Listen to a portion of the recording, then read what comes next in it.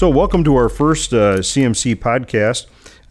Today's roundtable discussion is going to be on training competencies, specifically how training and techniques kind of merge together to determine what's appropriate for departments or teams that don't have the opportunity to train as often.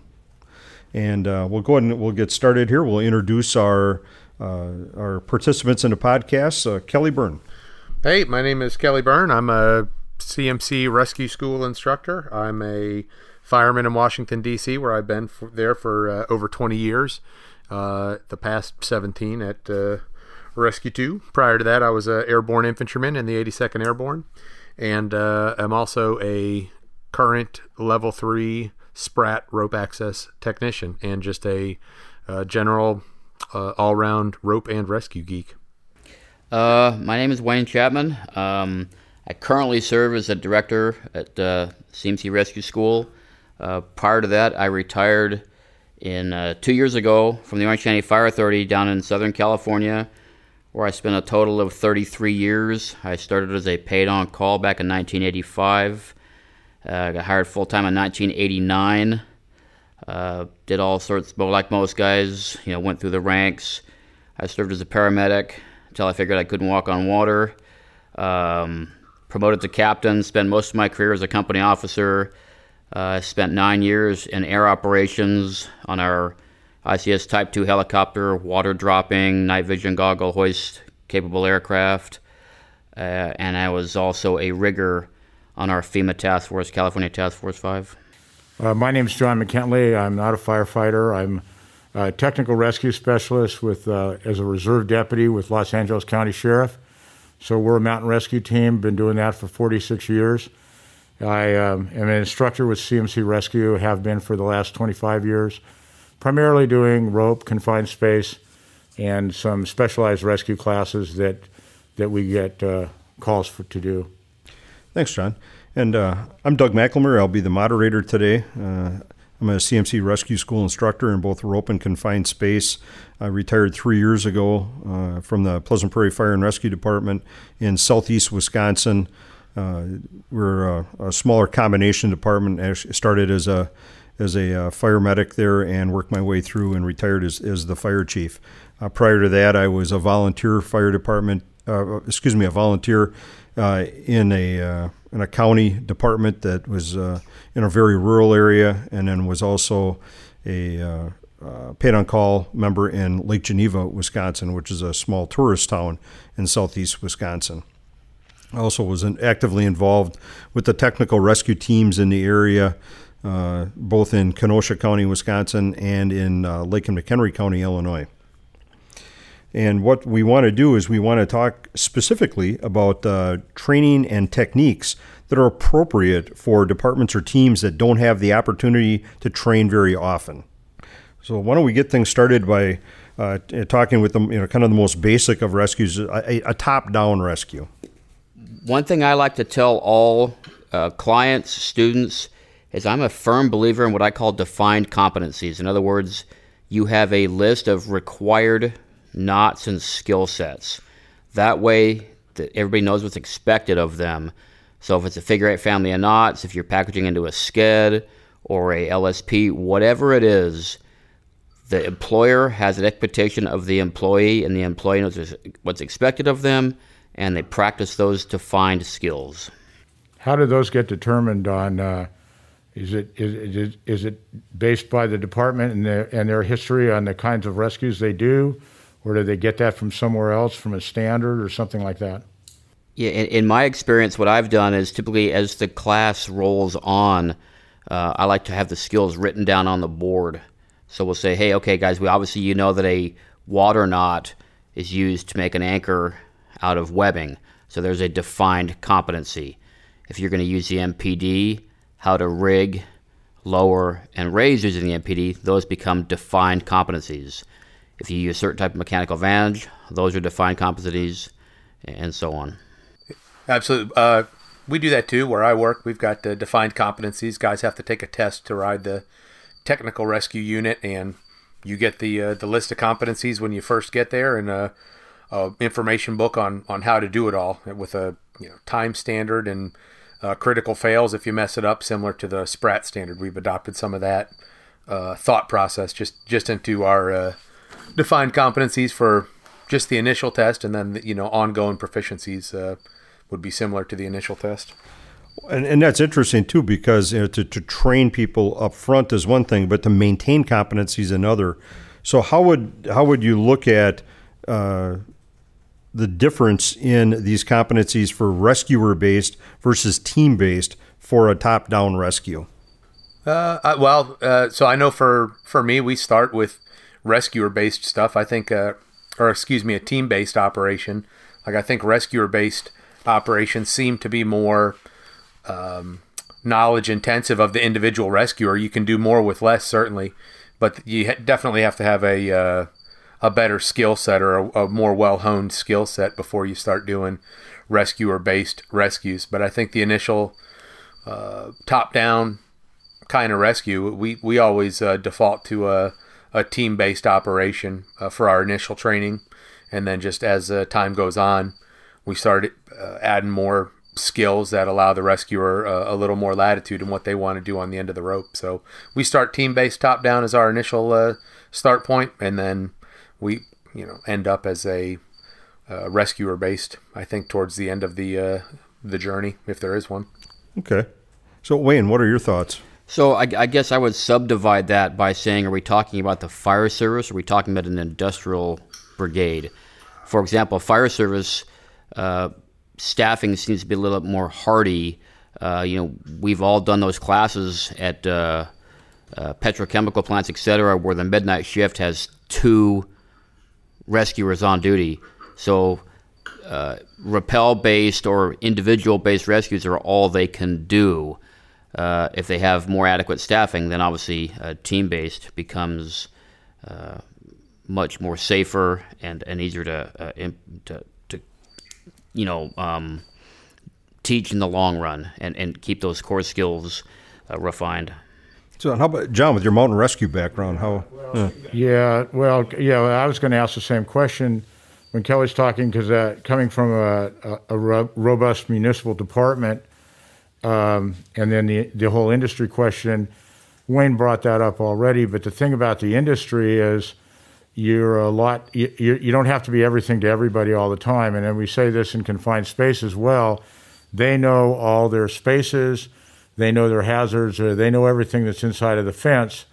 And so this is where it comes up, where you have, petro or chemical plant, whatever it is, they know what processes are going on and what's likely to happen. That 2-person rescue team in the middle of the night on some industrial plant knows their primary rescue, other than medical, of course, would be probably some sort of fall protection or something like that, where an operator is going around doing their job or something, where you're not going to have as likely to be as complicated. And it's something that they can pre-plan, where they can go, we have this kind of hazard, and rescue for fall protection is the primary one in that case, other than confined space or something. But they have we're talking more about rope, but they have the chance to pre-plan their operations and dial them in, and be able to accomplish them with a short or a small staffing. That a fire department has to be everything to everybody everywhere, and they don't have that problem. They've got the more robust rescue team, and obviously in the bigger municipal departments, they probably have a more robust training program. So, and Kelly, someone alluded to it here too. So, Wayne, what are your thoughts on maintaining proficiency of rescuer-based versus team-based? Well, again, I think this goes back to me for the defined competencies. If you have a specific set of skills that every individual rescuer is required to know based on hazards at their particular facility, obviously talking industrial, then those people know what's expected of them based on their particular hazards. Obviously, the fire service, much more all risk, coming across a wider array. Those defined competencies are by far and large a bigger pot, if you will. Whereas in the industrial world, what we call inside the fence, they know their particular problems, where they're going to occur, and how to rig for those types of rescues. But I think it all goes back for me to the defined competencies. Okay, so let's kind of switch it up then. Let's talk about a bottom up rescue. More kind of like a tower type rescue. Well, Kelly, what are your thoughts there from a training competency standpoint? So I lean heavily on my rope access background for how to do bottom up rescues.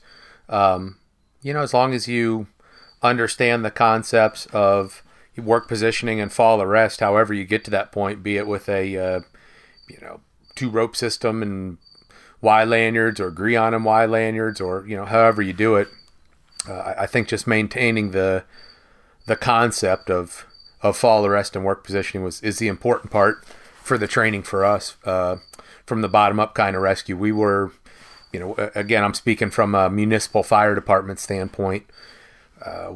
It's just not something we do where I work that often. When we've been presented with it, we haven't done an outstanding job or even a good job.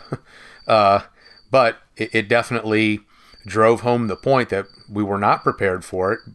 One, because we didn't have, as Wayne mentions, the defined competencies. Like some people have been pushing for it for a while, and it finally bit us.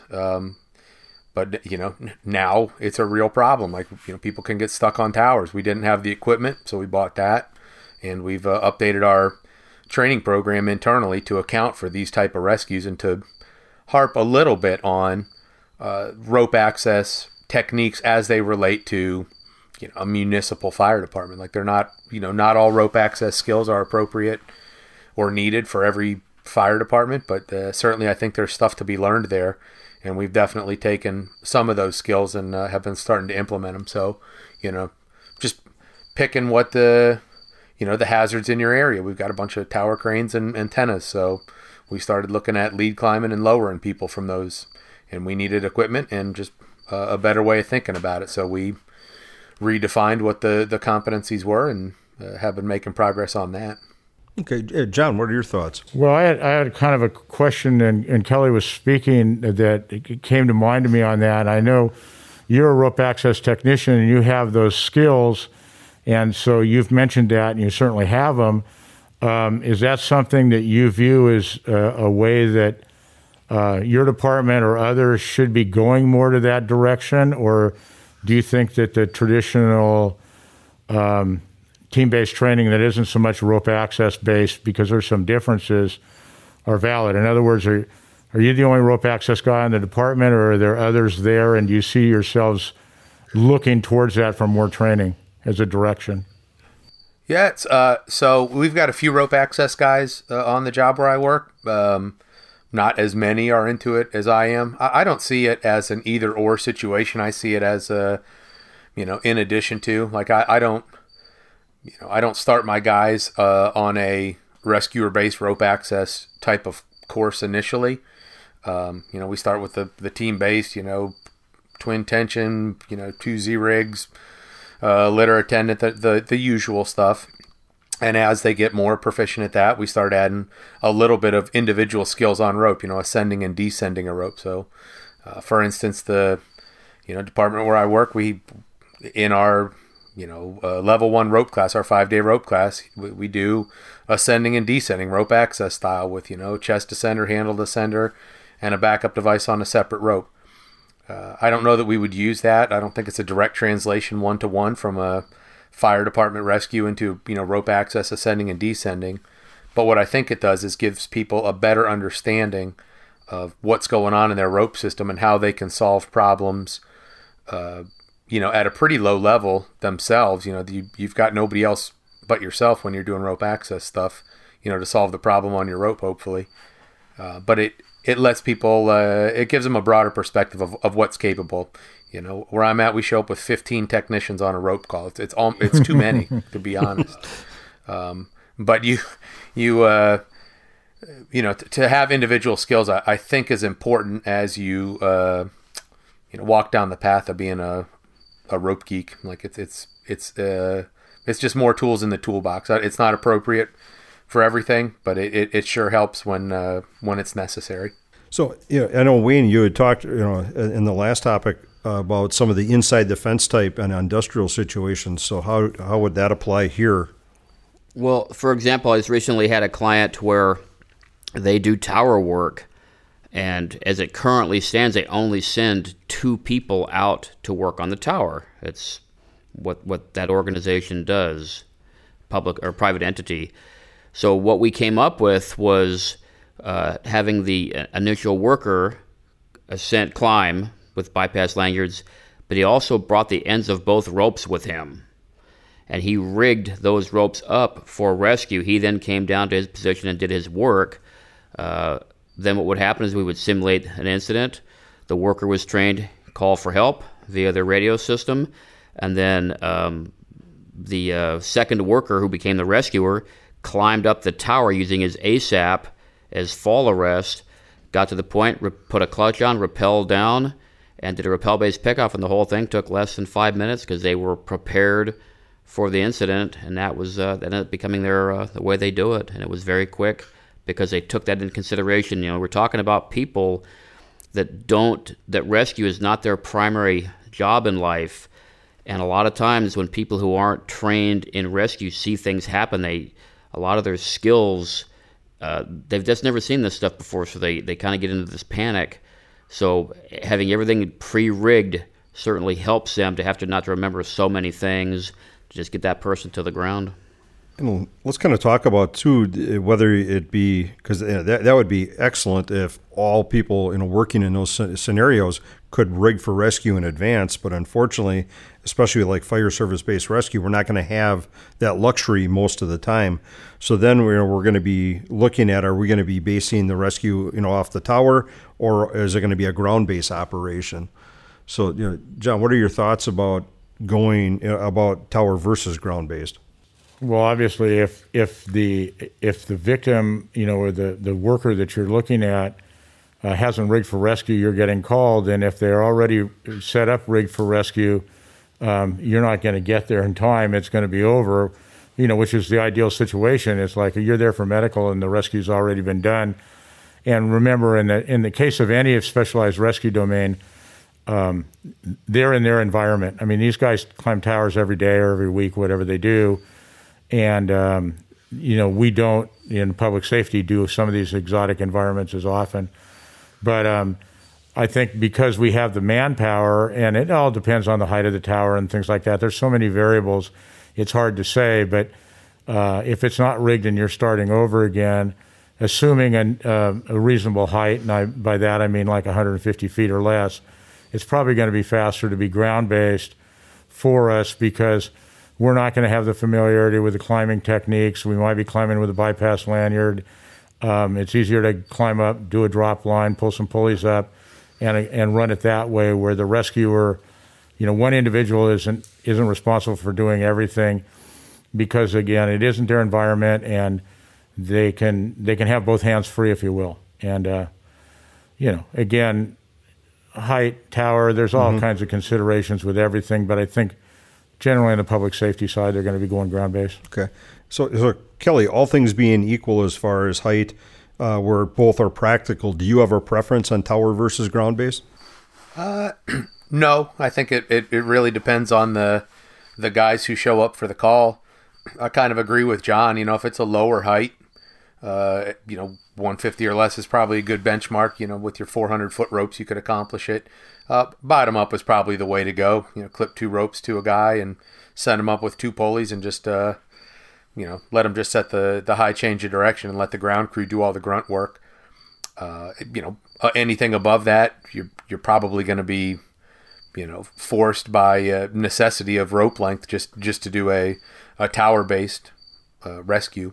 But again, it depends on the guys. It depends on the training. Bottom up is easier for most. I think for most municipal firemen, a tower based would definitely be, a default for a nerdy rope access guy. I think, and rightfully so. To each one is in their strong suit. You're going to have less problems with a fire department guy doing ground based than if you tried a tower-based rescue, I think, for the most part. Wayne, any thoughts there as far as continued competency? No, I mean, I look at my previous fire department employer. We showed up with 18 rope technicians, plus a host of various, operations level folks. And ground base was almost always the go-to because we had 600-foot ropes. Yeah, it's an easy. Yes, most of them probably are better ground-based and quicker and safer. A recent tower incident we had, the guys just got sucked into a ground-based rescue or a ladder-based rescue. They were going to go up an aerial ladder. Like, they had all their eggs in the Plan A basket, and when the ladder was 30 feet too short, they were hours behind on their Plan B with no set of skills even in their data banks of how to do a tower-based climbing rescue on this. It was a massive tower, but real big spaces between the spans. So it was just totally outside of anybody's thought process to go do a tower-based rescue on that. All the eggs were in the climb up an aerial ladder, set up a high point near the guy, and we'll get them. But it didn't work out that way. So, basically the rescues we've talked about, up till now have been, pretty straightforward, like a pick-off type, rescue. You're really not using tenders. You're not using a lot of patient packaging equipment or anything. So if we transition over to a little bit more complicated, whether it be, litter-based or some other type of patient packaging device where you may or may not need an attendant with. So starting with a lowering system, John, what are your thoughts there from a training standpoint to keep people competent? Any preferences? Well, it comes down to you've got to train for the kind of environment that you have, and this is where it pretty much comes together that people might be training for high altitude rescues or high angle rescues that they're never going to have, and obviously if their rescue calls consist primarily of cars over the bank or something like that, they've got to do lowering, and they may not have to do raising. It may be a matter of lowering down the rescue or packaging the patient and then lowering them further down and getting them out that way. It may involve converting to haul and bringing them back up to the roadway. Depends on the situation, but that lower angle litter work is so different than the high angle litter work, and if they're not doing that, then practice with what you need is, I guess, what it really comes down to. And keeping it as simple as possible. I know eventually we'll probably get into a little more on the systems now that we're talking about team-based rescue, but... Yeah. So, Wayne, what are your thoughts? Well, I guess I kind of agree with John. We see a lot of people training for things they would never do, right? I'm a big advocate of, only train for the problems that you have. Now, in the fire service, those problems can be wide-ranging, right? But if you're a fire brigade or an ERT brigade at a local refinery, the odds of you having some of these scenarios don't exist, but they want to practice them, and they forget the skills or don't practice the skills often enough that they would have to do, like rescue from fall protection. Obviously, I think team-based rescues are definitely safer. It allows the rescuer to be hands-free, to be able to deal with the victim, whereas rappel-based scenarios require that repeller to, lock off, possibly package a patient, deal with some other things. So I do prefer team-based scenarios when possible. Kelly, let's kind of dive a little bit more into the different types of systems out there. Do you have a preferred team-based system that you would use for a lowering system with a patient package and a packaging device, with or without a tender? Yeah, our go-to is a litter-based operation if the patient needs it. Like more times than not, we're going to package somebody in a Stokes basket. We've got the CMC patient packaging system at work. I think it's just I hate to be a shill for it, but it's a pretty awesome system, and it's fast as all get out. So putting somebody in a Stokes basket and lashing them up with that, and then attendant or not, it really depends on the situation and the consequence of failure. So or what's going to happen to the basket. We ride tower crane hooks out all the time, and we put an attendant on that. So in a construction site, we've got the big old hammerhead tower cranes. We'll put 2 ropes over the hook down to our Stokes basket, and we'll put the patient and an attendant there. I don't know that an attendant is, ultra necessary, but like there's no risk. You're on a, multi-ton capacity crane, so it's really no big deal. The same building, if we're going on a building downtown in a city, can have 2 different needs. On the front side of the building, flat glass wall or whatever, you could put a tagline from the street and pull them away, no big deal. If you had to lower on the backside where there's fire escapes, you're definitely going to need an attendant there. So, even the same building could have different requirements. But for us, more often than not, it is a litter-based operation with an attendant on it. And that's definitely the way we train more often than not, is litter-based with an attendant. So, John, what are your thoughts as far as when we kind of get into the traditional systems like a dedicated main slack belay versus a TTRS system? Obviously, that's kind of the hot topic or subject of discussion anyway right now. And we're seeing ourselves more going to the twin tension system. Our traditional rescues are primarily vehicle-based, truck cable with a rope belay. But we're in the backcountry. We've been going more to twin tension systems just for ease of operation. Tandem pressure belays certainly are competent, but they can be a problem. And we're blessed with MPDs and clutches now, so we can very easily work with a twin tension system. It's so much easier for training, and it's just easier for operations ourselves. So, we've been going to those, and there's arguments and discussions. I'm sure we'll get into some of that on one way they work and others, but we see ourselves going to that from the traditional loaded main slack belay. And Wayne, from a training competency standpoint, what are your feelings on a traditional versus a TTRS? I definitely think that TTRS is easier for teams to remember. In other words, we've seen it in the past where a guy don't understand that, hey, yeah, you're the main line through a brake bar rack and you're a tandem pressure belay and you got to do a certain thing.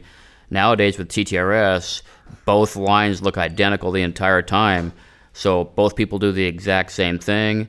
I've definitely noticed in classes, both contract and open enrollment, repeat versus first time customers, if you will, where it's easier to remember because each line looks exactly the same. Sometimes the only difference is the color of the rope. Kelly, what are your experiences and what have you seen on as far as how many people are switching to TTRS or switching or staying with a traditional system? Especially amongst you guys, it's no secret that I'm a twin tension rope system fan. But for the most part, going around and looking at what's out there, I think most places, if they're not TTRS crew already, they're certainly looking at it. I don't think it's as controversial or as unique as it was even just a few years ago coming out. But I got to agree with Wayne, and from just a training perspective, to have the same exact device, on a team-based system for, what you would traditionally call a main line and a back, belay line, it's the same device. You only have to learn one skill, and it's the same device when you go to rappel as well. Like to have one device, speaking of the clutch in particular, that can do all 3 competently and meet, everybody's required, standards. I think it's pretty awesome. Especially if a guy's only touching rope a couple times a year. If they're on a rescue team at a refinery or a factory, they're not touching rope as often as they need to stay ultra competent. But if you can minimize how many different items they have to touch in order to be competent, I think it's a win.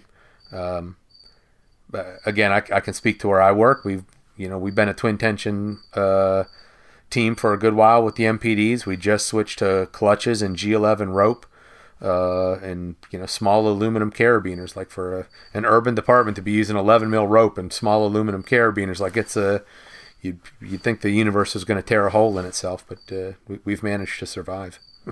have you seen many people, or do you still have departments or other teams in your region that are still using, like a traditional RPM type system, or have people switched over to newer devices like the clutches and MPDs? I think most people have switched over to a twin tension.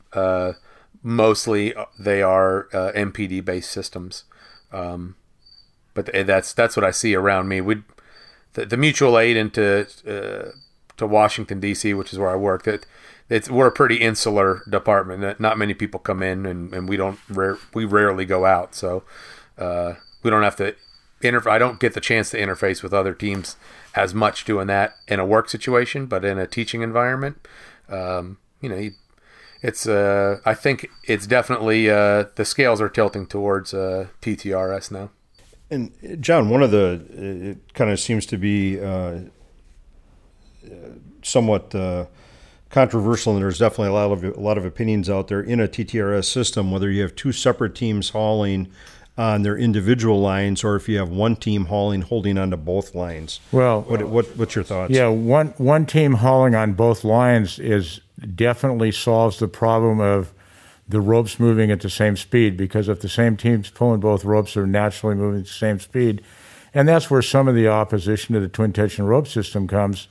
For instance, if you needed a 5-to-1 to haul the litter on a traditional loaded main slack belay, and instead you build a 3-to-1 on each system, as soon as one team's not pulling their load, the load doesn't move, because you can't do it with a 3-to-1. And having the teams grabbing both ropes solves that problem of coordination. The problem in the wilderness environment where I come from is that you can't always do that because of your anchor situation. If you have big bomber anchors, either a big tree or in an urban industrial situation with perhaps a structural member of some kind, it's easy to solve. But when you're tying off to a little wimpy bush, you don't want to put all your eggs on that one. And there's where it starts to be a little bit of a coordination problem, because anchors may not be right next to each other, and therefore the teams can't always pull together. I mean, you can do some pulleys and changes directions and things like that to do it, but in a wildland environment, we're oftentimes more limited on where we have a haul field, if you will, and we'll usually solve the problem and be able to pull on both ropes by putting in change of direction pulleys that allow both ropes to line up. And because lots of times our haul field is right down a trail or something like that because of the vegetation around it.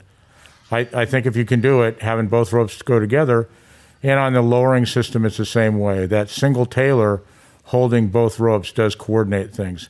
And we don't have an issue usually. You don't have an issue with manpower for lowering.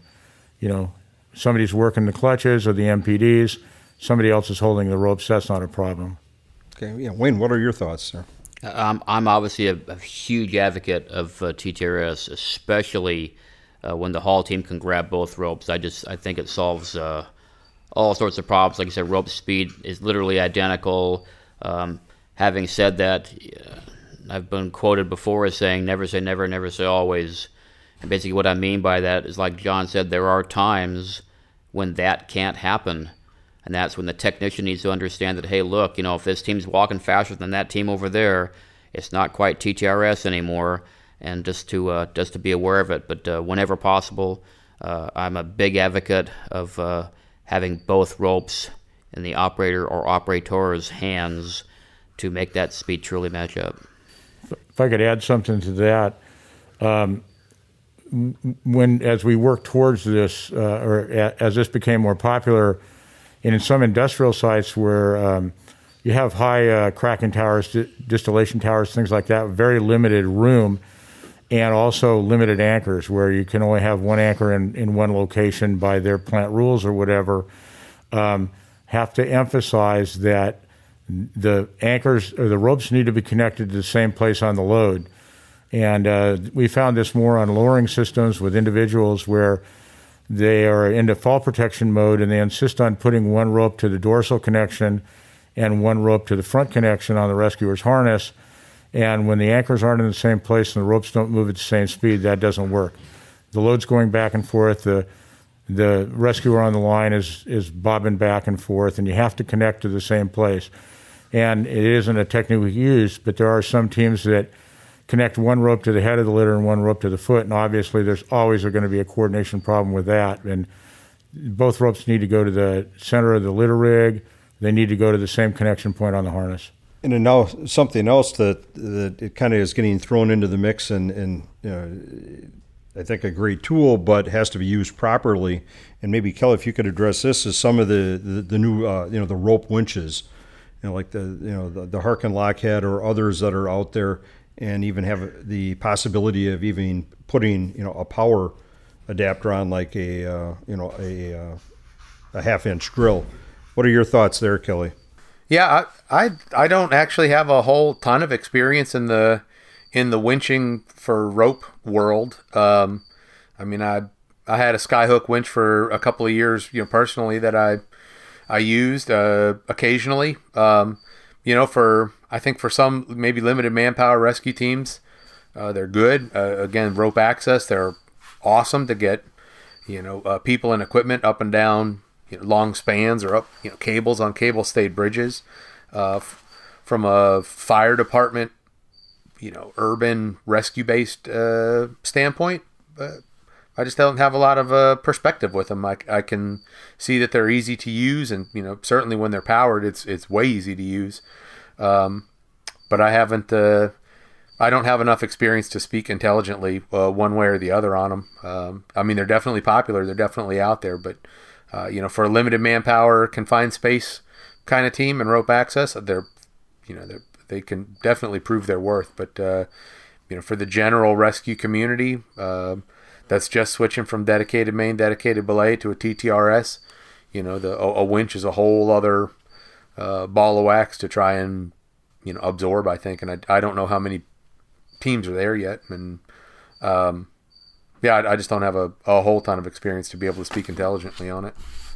Yeah, if you switch into the winch, either hand or machine powered, you're pretty much back to the loaded main slack belay again, where the belayer's pulling the rope up and the winch is pulling the load. They're not going to be twin tensioned, and I suppose you could have two. That'd be nice, but is that really necessary? Probably not. So I haven't seen those being used a lot in the wilderness environment where I usually work. Cable winches and powered winches, I think, seem to be a little more popular in Europe in the past, but there's all kinds of other things. There was a lot more wire rope being used than fabric rope and things like that. I just haven't seen it being used a lot in this country recently. So, it's a bunch. The mountain rescuers tend to be lightweight. They might have to carry the stuff in a long distance, and I got to tell you, I have one of those battery-powered whole hogs, and it is a heavy beast. It's very nice, but carrying it in what might be miles is, I think there's other things I'd rather be carrying lots of times. So, ultimately, all these topics and all these techniques and all these, and everything we've talked about really comes back to training. So, Wayne, what are your thoughts? So, a lot of teams and departments really have a hard time dedicating a lot of time to training. What are your thoughts of what can they do to maximize or increase the time that they have the opportunity to train in? Well, this is, I guess, where I'm very fortunate. My previous fire department employer, training was a non-issue. We were given as much time as we needed to train. In fact, we were out of service quite a bit to do it. Now, what helped us immensely was going from the old brake bar rack Tanner Prusik belay systems to the twin MPDs. What that allowed us to do was then that skill set became, we could get rid of the Tanner Prusik belay, put together, reeving of the rack, and move up to the MPDs, which then allowed us to move up and spend more time doing the over-the-side things, if you will, pick-offs, that type of stuff. Industrial teams, same thing. If they can use devices like twin tension systems where the anchoring is always the same, MPD or a clutch or whatever they use, they can spend more time practicing, rescues from stranded pick-off rescues where you have a person in fall protection or whatever it is. But we used to see a lot of time wasted in the old days what I call back at the anchor with people during, basic, release hitches and all that stuff, and they could never get to the point of getting competent at the patient side. Yeah, that makes sense. Kelly, what are your thoughts? I think with the newer items out there that allow you to do a twin tension system, it gets people trained up to see the big picture much quicker, rather than being focused on individual small tasks. Wayne mentioned, the load releasing hitch, or getting just a million small items right before you can turn around and see what's actually going on with your system. I think throwing people into a twin tension system environment allows them to see big picture much better. So for instance, a pickoff, a team-based pickoff, rather, you lower somebody down, make your connections, raise them back up a little bit to release the weight off their system, and then lower them to the ground. Prior to a twin tension rope with something like the MPD or Clutch or Maestro or ID or whatever, you'd be stuck lower, converting from a lower to a raise with a brake bar rack, a load release hitch, and then back again. That's a lot of individual skills to learn, versus just yanking rope through a full efficiency pulley kind of device. I think it gets people to see the big picture much quicker, and it spins people up to be competent rescuers much quicker. The other skills are still important if you forgot your MPD or whatever back at the truck, but I think the devices allow for much more hands-on training and grasping what's actually going on in a system much quicker than a traditional, dedicated main, dedicated belay system with all that entails. Excellent. John, why don't you... Well, I got a couple things when Kelly just said, and I certainly don't disagree at all. We're still teaching traditional systems in our beginning rope rescue technician classes, because we hear more often than not as like from the department, that's what we have and that's what I'm sent here to learn. But, with the, obviously not trying to shill or anything, but people need to realize that things have changed and that there are better ways to do it. And it is more efficient to go other ways for both training and for rescue operations. And, like I say, we still teach it, but I would like not to, except for the people that still say, I have to learn it, because that's what we have in our department, that's what we have in our county, our mutual aid response area, or whatever it is. It'd be nice to get away with it. My thing about the training is, and I think we've all said this one way or another earlier, is know your history and the kind of operations you're doing. And, the four of us are rope geeks, and we like doing all the fun stuff, and a lot of people do, but I see a lot of people that spend time training, and they will spend half a day or something doing a highline evolution that they don't have the conditions for in their area. And it's fun, and it builds confidence, and all those sorts of things. I understand those, but they really need to spend more time, or probably need to spend more time, sticking to their basics, that they have their kind of responses. And if they're low angle carryouts or something like that, I know it's kind of boring and you can't get to do all this fun stuff, but that really is something that they need to concentrate their training on, and not doing all the big rescues and the fun stuff that unfortunately they'll never have to do. That makes sense. Well, thank you all for your participation in our first inaugural podcast here. And there should be more of these to follow on some other interesting topics.